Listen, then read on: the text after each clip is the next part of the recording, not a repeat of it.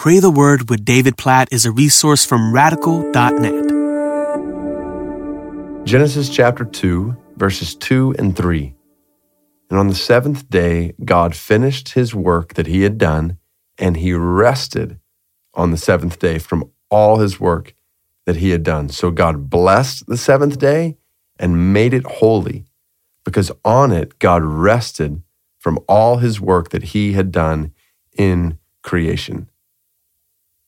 This is a pretty humbling reminder to see this picture of the God of the universe after creating the world like that. That was quite a week.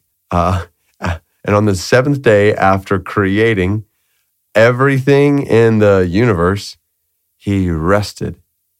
So there's this picture of certainly a dignity given to work, and then a dignity given to rest.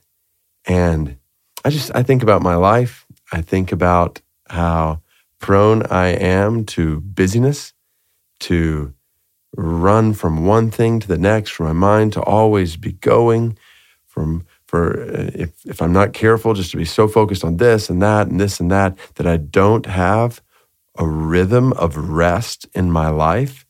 And I'm guessing I'm not alone in that.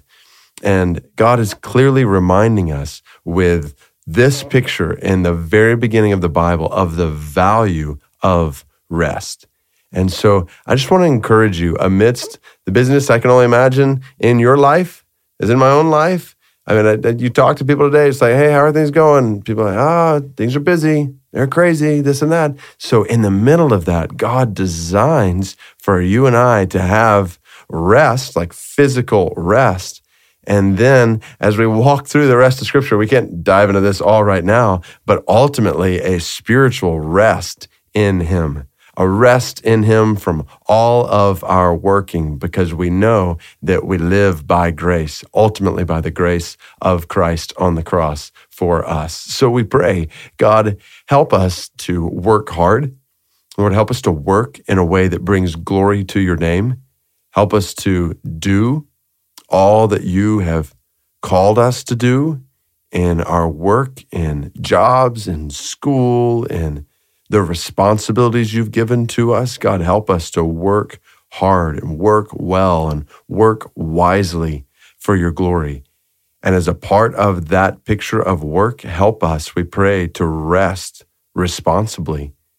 God, I think about times in my life where I have not had any priority on rest, and how detrimental that was, how unhelpful that was in my life, in my relationship with you, in my family, even in my job, in my work, in ministry even. God, I pray that you would help me to keep a responsible rhythm of rest in a way that reflects what we see here in the very beginning of creation. I pray that for every person who's listening to this. Lord, help us, we pray, to work wisely and hard and to rest responsibly in a way that brings glory to your name in both, in our work and in our rest.